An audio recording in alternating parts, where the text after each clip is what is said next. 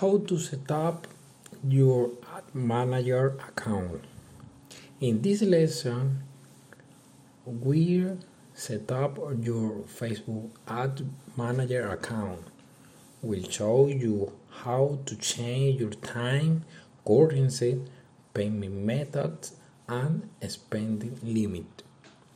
Before you begin, before you can get started in Ad Manager, you need a Facebook business page.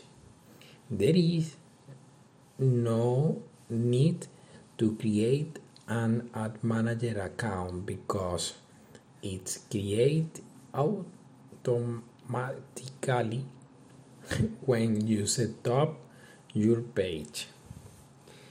If you don't already have a business page, you can create one now.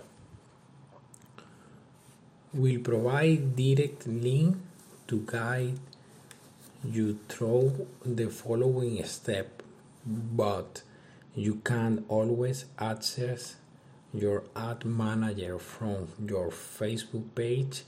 Many of the options below can be accessed through the setting button in the top right corner.